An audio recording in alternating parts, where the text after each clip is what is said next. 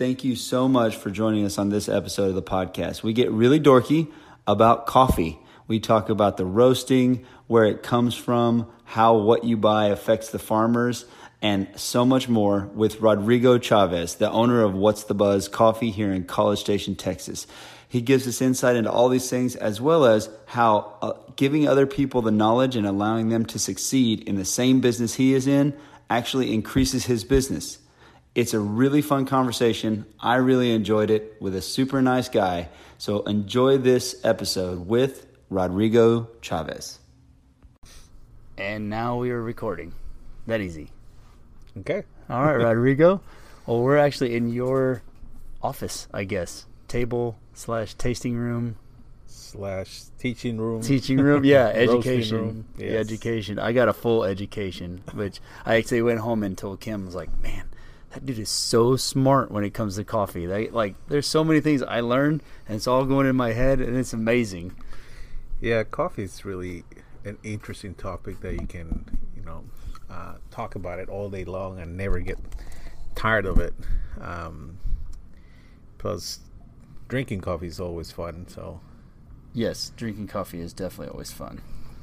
How did you get into the love of coffee? I know we kind of discussed it a little bit when we met last time, but take it back to how that all started as far as your interest in getting into the coffee business. Ironically, I used to have a coffee farm in Guatemala, which I didn't quite enjoy that much, going and looking at it, because we had a lot of insect problems and nematodes and rust.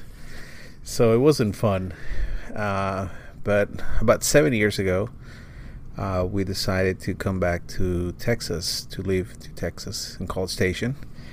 And literally the first day, the next morning, I couldn't drink the coffee. I thought it tasted terrible. And I didn't know why that was. And obviously the quality of the beans were not of high quality, but also the quality of the water. The water in College Station has a lot of chlorine to begin with, and a lot of solids. So that makes the perfect combination for a bad cup of coffees. 98+% of your coffee cup is water, and less than 2% is actual coffee. So you need to have good beans, good flavors, but also because it's less than 2%. So if the quality is not there, that's not going to show up. And the water is the same thing. There's such a large percentage that if you're putting the wrong water, your cup of coffee is not going to taste good. And that's basically how I started. I bought my own roaster, started roasting at home. And now, is this roaster like a pan? Because I know some people have done it with just a pan, like a little wok type thing. Or did you actually get a roaster or just a popcorn machine? I actually got a roaster. I started doing my coffee on a popcorn machine. I had to wait close to 2 months before I actually got my roaster, and it was 1 kilo, so 2 pounds at a time. So I could roast 2 pounds of coffee every half an hour. That's awesome. And from there, it kind of went on, and people started buying coffee, fresh coffee, good quality. And before I knew, I was really selling much more coffee than what I anticipated. So I started looking into buying a bigger roaster, a more commercial roaster. And one thing led to another. And here we are with several roasters. And we import coffee from different parts of the world. All high quality specialty coffee. And I really enjoy doing what I do, So when you were roasting them in your house, did people request, they come over and try it and they go, oh man, I want to buy some of that? Or how did you start selling it? Did that just happen organically, or did you push actually selling the bags as part of your roasting deal? Well, it happened by, I would say, maybe a mistake. I was roasting in my garage, and it was a cold winter day, so there was smoke coming out of the garage door. And my neighbor was walking, and she came over actually to see what was going on because she could see some smoke coming out, and I was roasting there. So she thought it was pretty cool, and she asked if she could buy some coffee. I said, here, take a pound and try it, and you tell me. And she came back and it's like, this is amazing coffee. You need to start selling this. I'll buy it as long as you keep roasting. And I kind of went from there. So it was kind of an accident in a sense, but it was a good accident to have. Yeah, and then word of mouth just spread, and you started selling more and more of these bags. Exactly. Did you bag it yourself too? Like, we did you just put it in Ziplocs, or how did that work out? Well, I actually was able to buy bags. There's a lot of stores that you can get the bags from. The only thing is they have to buy 500 bags at a time. So I picked I'm as a neutral color, and I started from there. No logos, no anything. I was writing the quality of the coffee and where it came from, origin, with a Sharpie and a sticker, and because it was really a small sale. I was roasting maybe 5 or 10 pounds per week. It was more of a hobby, so it was a lot of fun. Still is, but it was the business changed, and that really opened the door. Did you know a lot of the education behind what you were making from owning the farm, or was that something you did while you were experimenting? Well, I knew a different part of the chain. I knew what it takes to produce good coffee, and how hard it actually is to produce good quality coffee. I didn't really know that much what went on after a roaster got the coffee and they roasted it. So I took a lot of online classes, read a lot about coffee, took some classes at the Specialty Coffee Association, and just kind of soaked myself on it.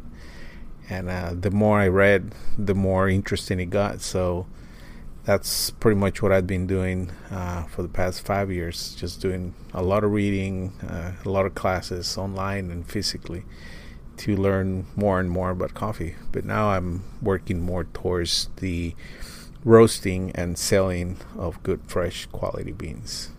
Yeah, and it is good quality stuff. So full transparency here, I guess you said the other owner of this company at one point in time did more of just like I don't know, you said mass production type stuff, or your typical like Folgers, Maxwell House, get it into restaurants, that type of thing is what they were doing, and you switched it over. Now I tried it before you actually got it, and so I had this vision of what's the buzz coffee, as in like that taste, and I was like, I don't really like it that much. I mean, it's cool that they have the roasting thing, it's just not my jam. And then I tried here in your place, I'm like, oh wait, this is delicious. Like, it's really good coffee. Yes, the previous owner from which I bought the business about 5 years ago, he was working with what we call more traditional coffees, or more commercial coffees, and he was also flavoring coffees, such as pecan flavor. He used some oils to do that. Same as like the pumpkin or like vanilla flavor, the chocolate correct. Flavor. Yes. Now, I have a quick question, not to derail what we were just talking about, but does that mess up your roasting machine? Because all those oils are in there. Like, how do you clean up after that when you do something like that? That's a great question. We don't do it anymore, but you roast your beans just like you would roast any other beans. We call them beans, but they're actually seeds, because coffee is a fruit. So we roast the seeds that we call beans, and once they're roasted, you spray them with an oil that has those flavors, so you don't mess up the roaster. Oh. Or you don't need to clean it. Gotcha. But you do have to clean the machine that you use to add or to spray those oils to the coffee.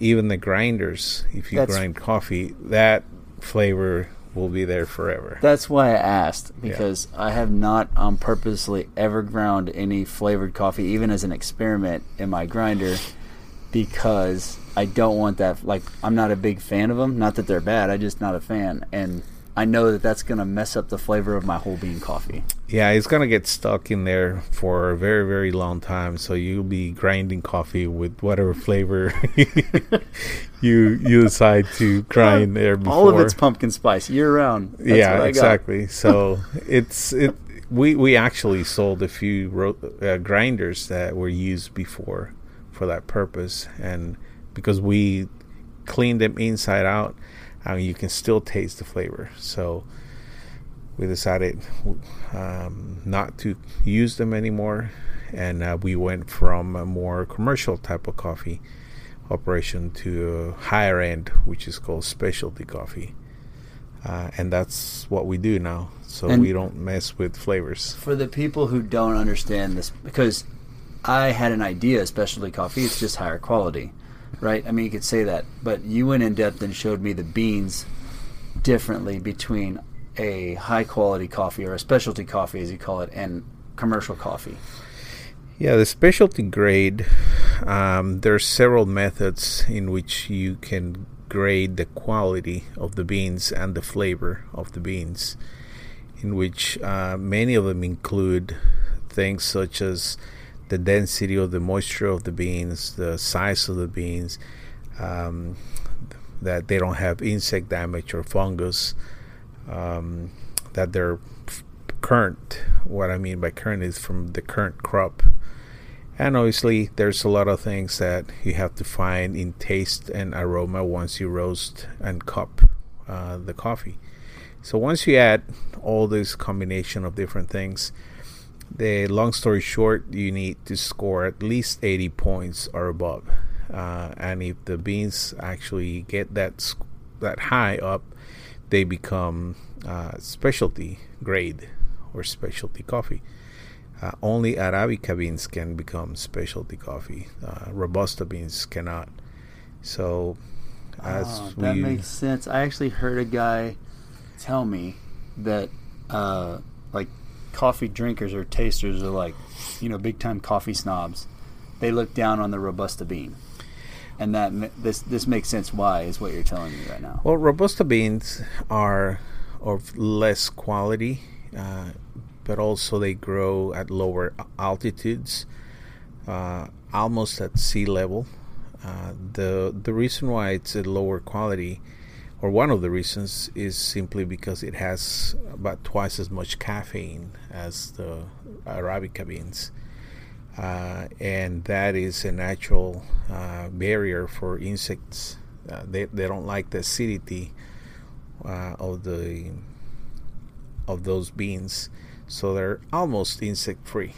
Not the Arabica, but the Robusta. The Robusta beans are almost insect free. Almost insect free. What's that do to the flavor, though? Well, insects, depends on what kind of insect or plague do they have, but it can make a little hole throughout the bean, and the way that affects is that when you roast it, that heat is going to go inside that hole, and it's going to roast differently than it would roast if it didn't have the hole. So too many holes will also change the roasting profile of the beans.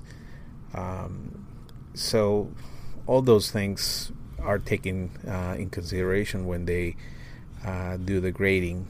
And going back to the Robusta, it's very acidic because of the high content of caffeine. So they're only used mainly to do instant coffee, or in some cases they're used to extract the caffeine to make decaf coffees, and then the caffeine sold to make soda drinks, for example. Which is another thing that tripped me out yesterday. I was like, that is a cool piece of knowledge that I didn't know. That was super fun to learn. Yeah, they don't throw anything away. They utilize the caffeine for other industries, such as soft sodas or It could be any other energy drink. They pick up the caffeine and they add it to it. Yeah. So this whole process, like, I love talking to people that are just passionate. Like, you dove down a rabbit hole of something you love to do. I have necessity for wanting a good quality coffee. Like, you needed something good, you started doing it yourself, you're selling this stuff. It leads you to the point where, like, this company comes up for sale. Is that what happened? Like, you just happened to run across it at a certain time? Or how did you cross paths with finding this place? I started selling more and more coffee, just organically. And a friend of mine who was actually buying coffee said, well, I know the owner of this roastery. And when I met him, he said, you're selling to some of my customers, and we need to do something. And I said, well, you need to roast better coffee, better quality. So he said, well, I'm going to buy you out. And I said, sure, let's do that. And it took about a year before we reached an agreement, and it was moving very slow, but the business kept growing. So in the meantime, I had another roastery out of San Antonio who was roasting for me, because the capacity of my roaster was very small. And out of pure luck, I saw an ad about this roastery that went out of business in Austin. So I called him up and I went to see the owner, and he said, well, everything was there, everything that I needed. So I said, well, I'm going to buy it. And brought it back to College Station. And as soon as I brought it back, I saw back then the current owner of What's a Buzz, and he noticed that I did have the roaster. So he knew I was going to go in business. And that's when a few weeks later, or maybe a week later, we reached an agreement, and I ended up he didn't buy me out, but I ended up buying him out. And since then, we've been making as many changes as possible to move into a more quality or better quality of beans. And we roast almost on a daily basis just to ensure everything's fresh. Sometimes a full day, sometimes just half a day, but just to keep up with the freshness of the coffee. But it seems like, you're telling me that story, it seems like he was in it for the money.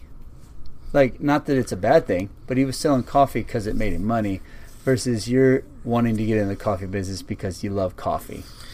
Yeah, I think it's something like that. We're probably making less money that he was making, and we're selling probably 3 times more coffee than he was selling. But I think we really take our time and we try to teach people how to drink coffee, as weird as that sound. Because if you actually buy coffee from the supermarket or anywhere else and you make the coffee at home, you're actually become a barista yourself, because you decide what quality of water or how much water, and the same thing, what ratio water coffee you're using. And when the coffee doesn't turn out as tasty as you would like to, you usually blame the coffee, but you don't blame yourself for using bad water or for using the wrong ratio. Yeah. So I tell everybody my favorite ratio is 17-1. So for each part of coffee, you use 17 of water. So you use 1 ounce of coffee, 17 ounces of water. And that works fairly well for most of the coffee makers, or what we call pour overs, because water is poured on top of the coffee. So if you're going to weigh it, 1 ounce of coffee per 17 ounces of water. Mm-hmm.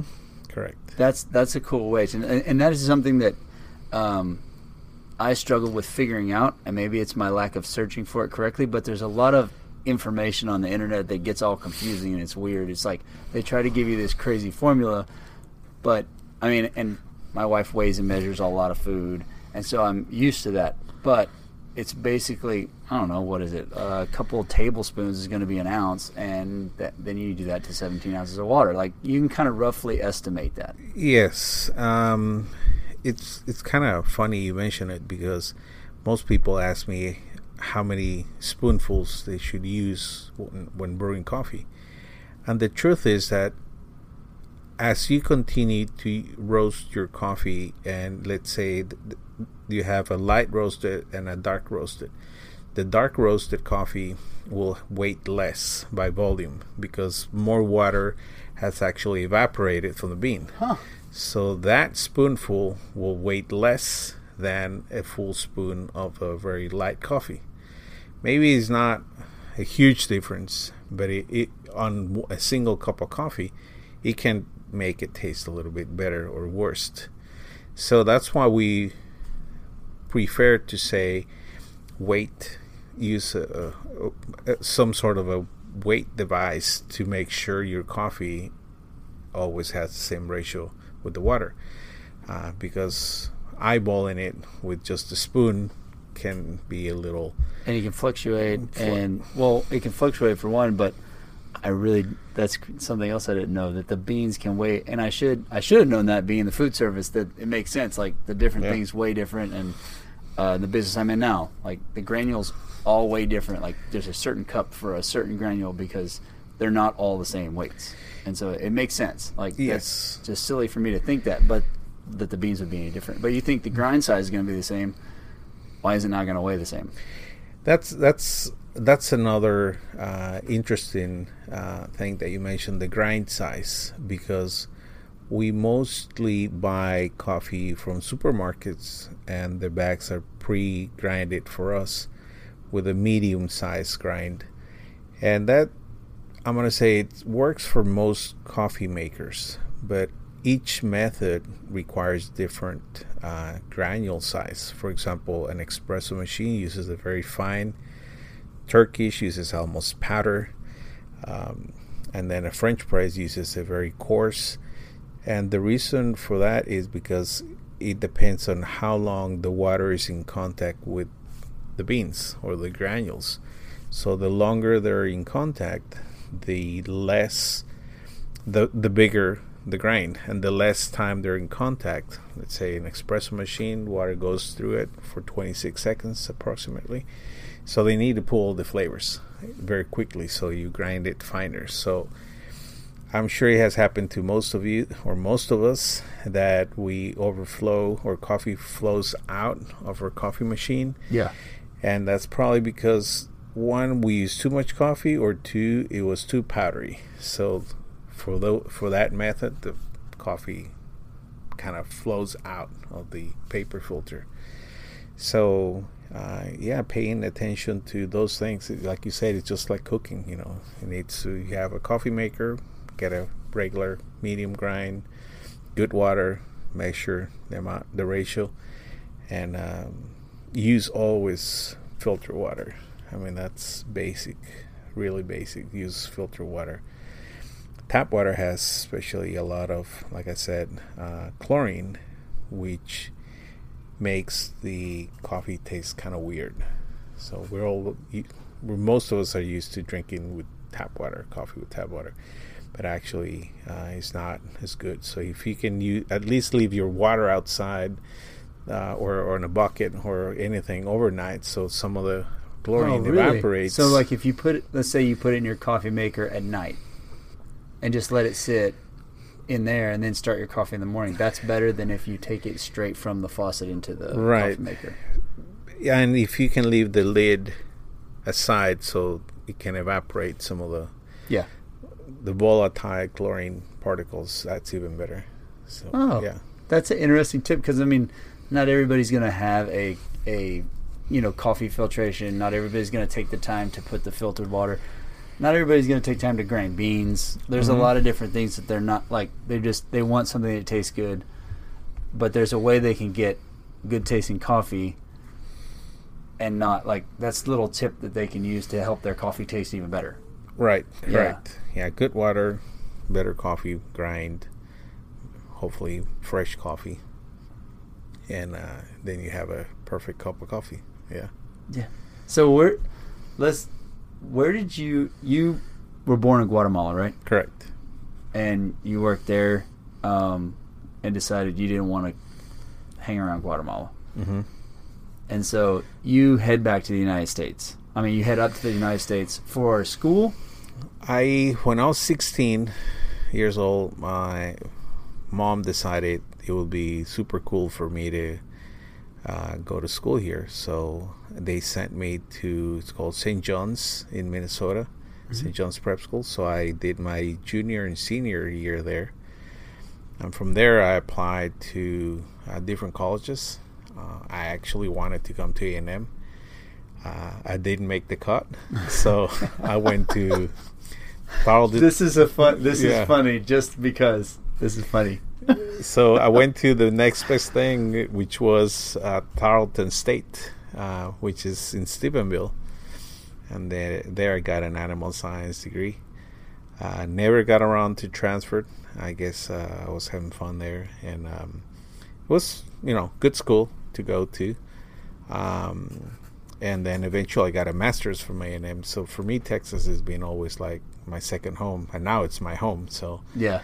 When I decided to come back, I didn't have any questions in my mind. I wanted to come back to Texas. Gotcha. So, yeah. So you went from school back to Guatemala, and then you came back from Guatemala again after Now, did you get your master's after that point, or was the master's something you got and then went back to Guatemala? No, there was a program. Unfortunately, they shut it down last year. A&M had a agribusiness and economics master's degree in Guatemala. So the professors used to fly over the weekends for 6 months out of the year. So we took classes Thursday, Friday, and Saturday all day during 6 months. How cool is that? That's awesome. And then it lasted, supposedly it was going to be 1 year, and then they decided it was not enough to call it a master's, so they added 2 more years. Long story short, it was 5 years. And I was with the first class who graduated from that master's degree in Guatemala. And the program went on for, 15, 20 years. And they had to cancel it, I think, last year or the year before last. But it was, most of my professors, they're still teaching here. So I get to see them quite frequently. I work with some of them, actually, help them out with some classes, and one of them has a entrepreneurship class, so he sends over some of his students so we can help him out to set up a business plan or some ideas on how to start a business. So I'm really thankful in that sense that we remain in contact with them, and we had been friends for so many years. So it's been really interesting. So what you grow this business, so you take it over from him, you're selling more, you're probably making less, but you've built the business and the name up a lot more with what you're doing, and then somebody comes and offers you this job to go travel around and look at coffee. Well, the university, Texas A&M, has a coffee center. It's called Center for Coffee Research and Education, and they're doing amazing things through the Borlaug Institute. One of the things that they're doing is they're helping farmers in the Northern Triangle, Salvador, Honduras, and Guatemala, and coffee prices are down, in particular for commercial coffee. So there's literally hundreds of thousands of families who are struggling with coffee prices. They can barely survive. So this project is actually working directly with them and showing them how to do a budget, how to sell coffee, but also introducing new varieties of coffee hybrids that produce more coffee and they're less susceptible to disease. So it's still, coffee related. So for me, it's not really a job. It's something that I enjoy even more doing. Because I get to share the experiences or the technology that we have with these farmers, and they're very humble in that sense. But also we get to learn a lot from their experience and their knowledge. So it's a win-to-win experience. And I started working with them 2-3 years ago, mainly because of the educational component. Specialty coffee, it's kind of like craft beer. It's a movement. I would say the coffee industry is shifting quite a bit. More people are drinking specialty coffee and less of a more commercial coffee. So, but not very people know the difference. So once you learn, and once you learn how to make coffee, and once you learn about the difference, most people really enjoy a taste that they didn't know it existed in coffee. And just being able to teach that, or to let people know the difference, it's been an amazing experience. So I started working with the university, helping to teach a class about coffee, how to roast coffee, how to drink coffee, how to taste coffee, and history of coffee. So we bring students here and show them how to roast coffee as well. So it's an amazing experience for them, and I also enjoy the experience of working with them. We did that also with the local high school a couple times, in which they brought some of the students, and I think it's once you learn more about coffee and the proper way of drinking coffee or preparing coffee, you start selecting more what you drink and experimenting more, and that's amazing. That's the fun part. That's where it gets like just like a glass of wine, or now your craft beers, you enjoy it. Like you that's where you're enjoying the taste around your atmosphere and your relaxation and everything else. It's the same thing with the coffee. That's the way it is for me in the morning. That's why I say my goofy videos come from, like, that's my little time in the morning that I get to just kind of enjoy my time. And I would encourage everyone to look for the coffee flavor wheel, flavor and aroma wheel, which describes all the flavors and aromas that could be present on a cup of coffee. So when you're drinking that coffee, you might think, well, this is sweet, or this is a little chocolatey, or maybe this is floral, or it has a little citrusy on it, and that helps you look at the bigger picture. And you should try to figure out what flavors and aromas are in your cup of coffee, and using this flavor and aroma wheel. It's online, it's free, so it makes it fun too. Because trying different coffees and trying to find different aromas and flavors in it, I think it's always fun. You said something that's really, really, like, it intrigues me. And it also is, there's a pattern between people who are usually like real successful in what they do. Doesn't mean like they're necessarily rich. It just means they're successful with what they do. And you let all the students in here, you teach them how to roast. You let them basically see your whole operation. It's like, hey, you're going to steal stuff from me. Like, I'm giving my secrets away. You basically come in here and show them how to do what you're doing, but that doesn't come back to bite you. It actually helps you out. I don't know if that makes sense, but that abundant mindset is like where you just freely share stuff. You don't just hold it out of being scared that somebody's going to take your business. You're like, hey, there's plenty of this is good knowledge to have. Like, I want you all to know this knowledge that I have about this wonderful thing. Well, for me, it's really a pleasure. It really complements what I do. For example, a couple of years ago, with one of our a girl that used to work here with me, she was going to start her master's in horticulture, and she gave me her 15-day notice. And I told her, well, A&M doesn't have a coffee club.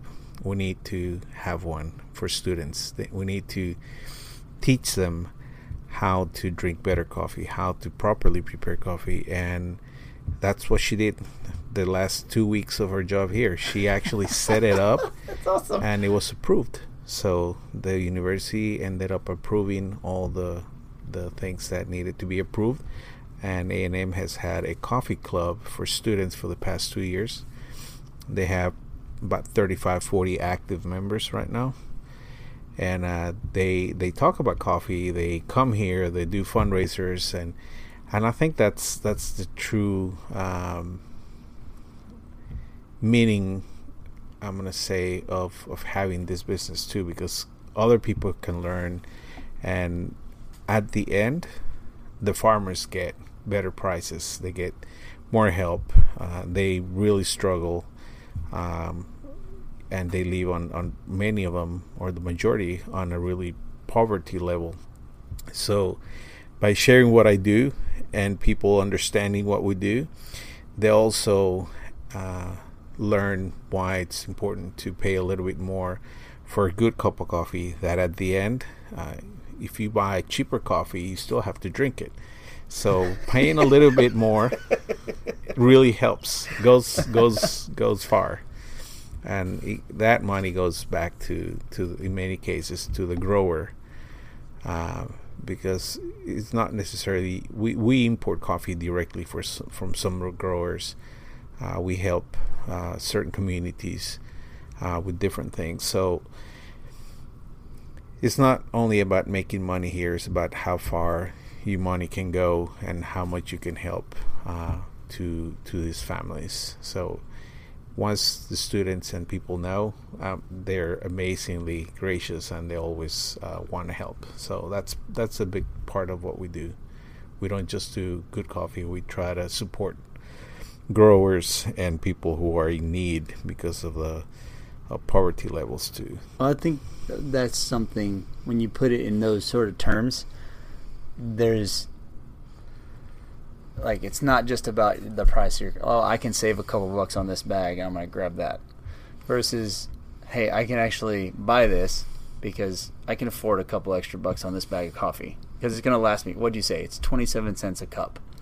For, like, good quality coffee is going to run you somewhere between 20 and 30 cents a cup at your own house. Mm-hmm. Versus, and you're helping a family out with each bag that you buy, actually succeed and make a better life for themselves for that little amount, and you're getting the pleasure of drinking this good coffee at the same time. So it's a win-win there. When you go buy the cheap coffee, you get like the cheap flavor, and you're also helping not give them extra money. They run thin and live on this poverty level. And I'm not saying it's necessarily bad if you like the flavor, but I'm saying this, the story behind this small little thing of a coffee bean is kind of crazy. Yeah, we picked, for example, communities. We have one in which we bought for a long time coffee. It's from a place in Huehuetenango, in Guatemala, and they were producing bird-friendly coffee. And a lot of people came over and said, "What is bird-friendly coffee?" I was about to ask you the same exact thing. So what's bird-friendly? These people decided to keep the natural forest. We use trees to shade coffee. Good quality coffee needs to be shaded. So instead of introducing commercially shade trees or varieties of trees, they use the natural trees from that region. And what that does is that when the birds migrate from the north to the south and vice versa, they find the proper nesting trees, but also the proper insects that they feed from. Because when you introduce varieties that are from maybe Australia or other places, you're introducing different things to that habitat. So maintaining the natural habitat is important. We don't think about the birds who migrate to the south all the time, but nevertheless it's very important for agriculture purposes and for a balanced ecosystem. So we helped several years that community to restore and plant trees that would be more natural to those regions. So we do things like that, or maybe a little crazy, but I think it's a really nice and cool way to support other things. It's the real, like, when I think of helping the environment, which I'm not like a wackadoo person when it comes to that, but I do 100% try to, like, this is exactly what helps the environment. You're not like, going off on a big tangent. You're actually doing, for one, and then planting stuff that's original habitat, not bringing in some sort of outside thing to make up for a damaged thing. You're replacing what was originally there to its like natural state. Correct. So, people ask me, why would you want to do that? And I think it's just the right thing to do, It's this simple answer, but it's such a big deal. Like, it's just the right thing to do. May not be economically feasible to do very large areas. We're a small roaster, but we like to think that we're supporting, even on smaller scale operations, we're giving something back. We're supporting some other people who actually support us too, because they are producing good quality beans that we roast and sell here. And then we believe that we need to make that link of the chain a little bit stronger, because at the end, a chain is as strong as the weakest link. Yep. So if they do bad, we don't get coffee, then we don't have a business. So you need more people to buy their beans, their good quality beans, so that they can produce more. They'll have more money, and then they have more of the natural habitat. And that all goes back to your mindset, though, of letting people come in here and roast and see how you roast. It's like, hey, the more people that produce this, the better off my business is. Correct. I believe, even though we have right now a friend who started his coffee company. He's also from Guatemala. He's selling locally his coffee, and we roast it for them. We pack it for them. We do everything for him. Really? Here and then ship it back there? No, he's actually selling his coffee here in College Station. Oh, so gotcha. He's a direct competitor. Okay. Oh, wow. Yeah. But you have to open the door and allow other people to do something with it. Yeah. He's actually a coffee producer, and now he wants to be a roaster and have part of the rest, like circle around with the chain.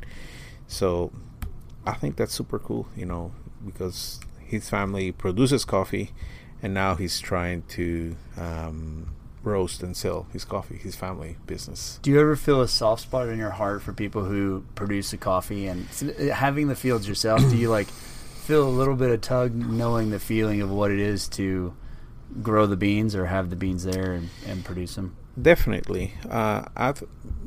Most coffee growers, in particular the small coffee growers, which is the majority.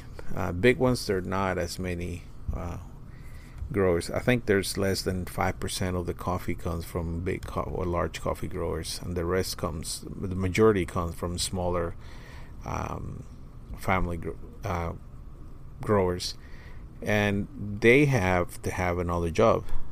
So they pick during the coffee season, which happens only once a year, and throughout the rest of the year they have to go and work somewhere else. So it's a hard living. It's hard to make money that way. So we need to show them how to get more for what they already have, to have alternate crops within their land. And that's kind of also part of the project that we have with the university. For example, right now, not many people know, but you had the chance to try it.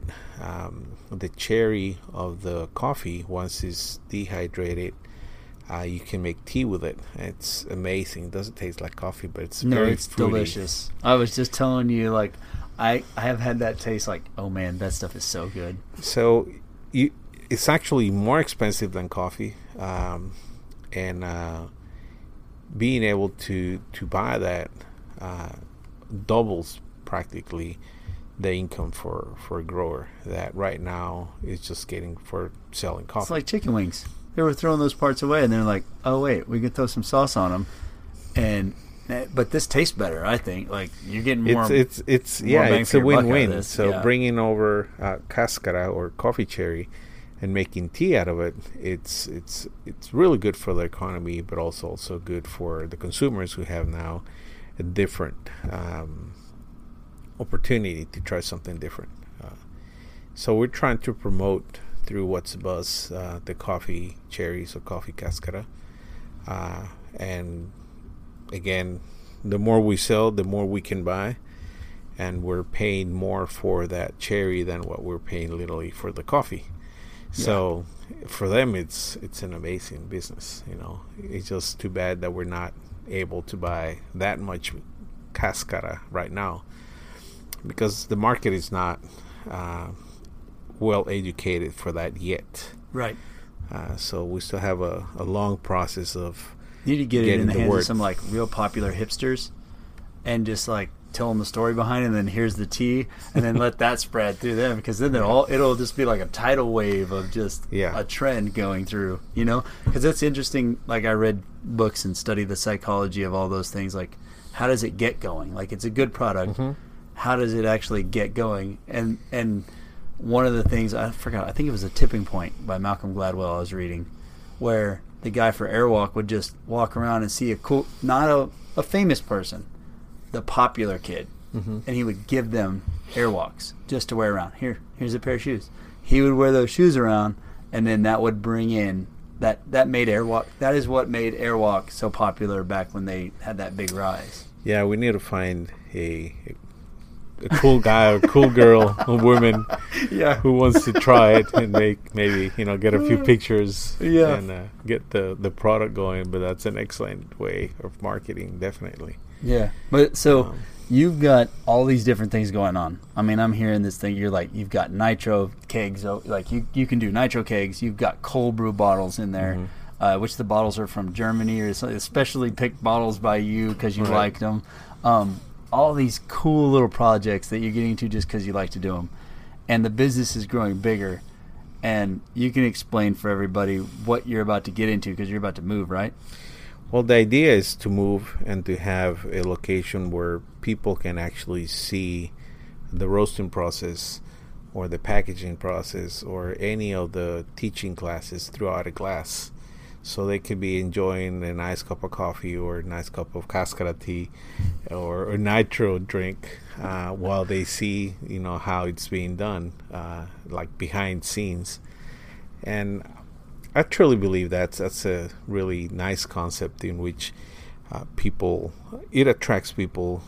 It makes it a destination place, but also it makes it an amazing teaching place where people can learn and see how we do things. I'm not, I don't have a closely guarded recipe. It's just about, doing it right, Yeah. And so that's the idea. We want to have a nicer location, reopen our coffee shop. We had it for a year. It didn't really make sense where we had it before. So we're going back. A lot of people tell me I'm crazy because being on the food industry is kind of crazy. But it is crazy. I agree with you 100%. But it's fun. It's part of the of that wave that you have to ride. And well, it makes more sense. I knew where it was before, and from you telling me the situation, it makes more sense to have your coffee shop in with where you roast your beans. We have at least one or two people on a daily basis that walks in our roastery thinking we're a coffee shop. And that's why we have free coffee. So if you walk in and you want to buy coffee, there's free coffee. There's a thermos with coffee, and you can come in every day and get a little taste of the coffee. And we do it because, I think it's a great opportunity for people who have never had good coffee to try what good coffee is all about, And if they made the trip and they came in, might as well, give them a small cup of coffee. So we go through quite a bit of coffee that way, and it's amazing then how many people come back and just buy the coffee, But so that's what keeps us going back over and over on the idea of having a small coffee shop with the roastery in it. I just think this is, this is just an awesome story from like beginning to end.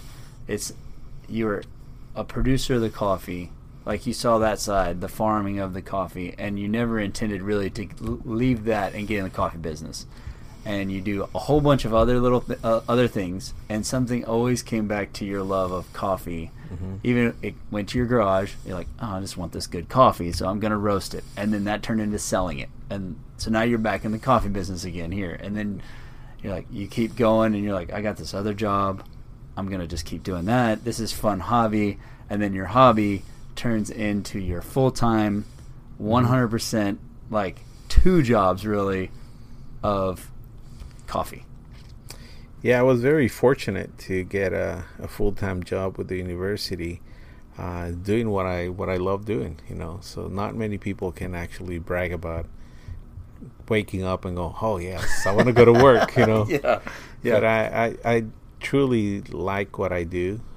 It's amazing, and same thing for the roastery. I always enjoy that other side. So I think it's a good match for me in that sense. And you meet a lot of wonderful people through coffee, having a cup of coffee. We promote by sponsoring what is called the 1 Million Cups, which is an entrepreneurship club. Yeah. I really wish I could make those meetings. I've got invited to him several times. What is it, Will? Will Hayes. Yeah, so he invited me several times. My job doesn't allow me to make it there. It's like... Yeah, you meet a lot of wonderful people, and again, mostly they're small entrepreneurs with small businesses that have actually been successful or are creating some sort of success stories. And it bonds the community. They're mostly local as well. And it's free. And we have coffee. So, I mean, it's a great combination. Yeah, it's a great combination. Better? So that also, brings that educational part. Without saying anything, you see people coming in, drinking coffee and making that face of going, wow, what am I drinking? They look at the coffee and so that's a new experience for many of them. Where do they do it at one spot, or is it just... Right now we're doing it, we're getting space, also a sponsorship for the space at the Startup of Aggieland in Research Park. Okay. And we do it there every Wednesday at 8:15 in the morning. Starts at 8:15. Gotcha. So anyone's welcome to come, to listen, to join.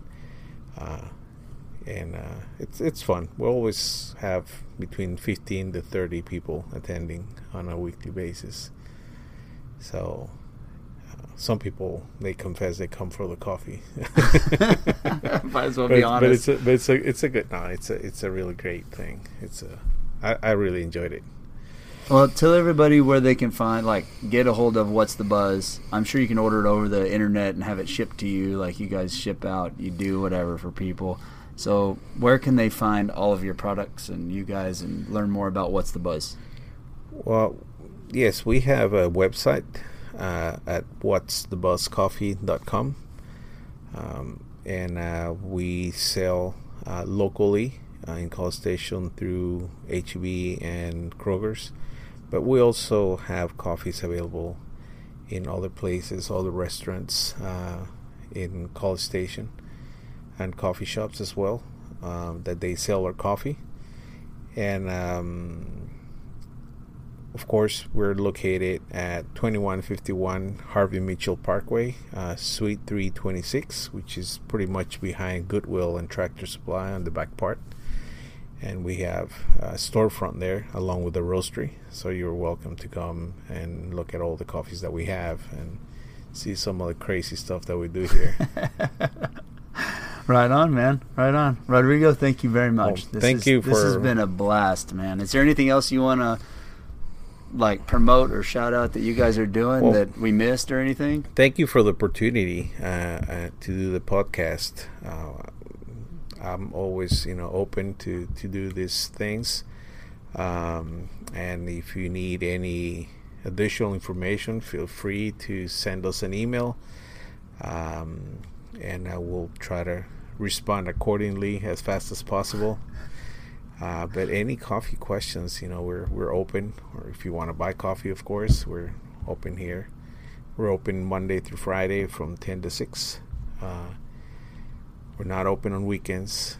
We try to rest and do family other things. Family time. Or catch-up time. Yeah, catch-up time. But, yeah, you're all welcome. And, again, thank you for the opportunity to do the podcast. Absolutely, man. Appreciate it, Rodrigo. All right.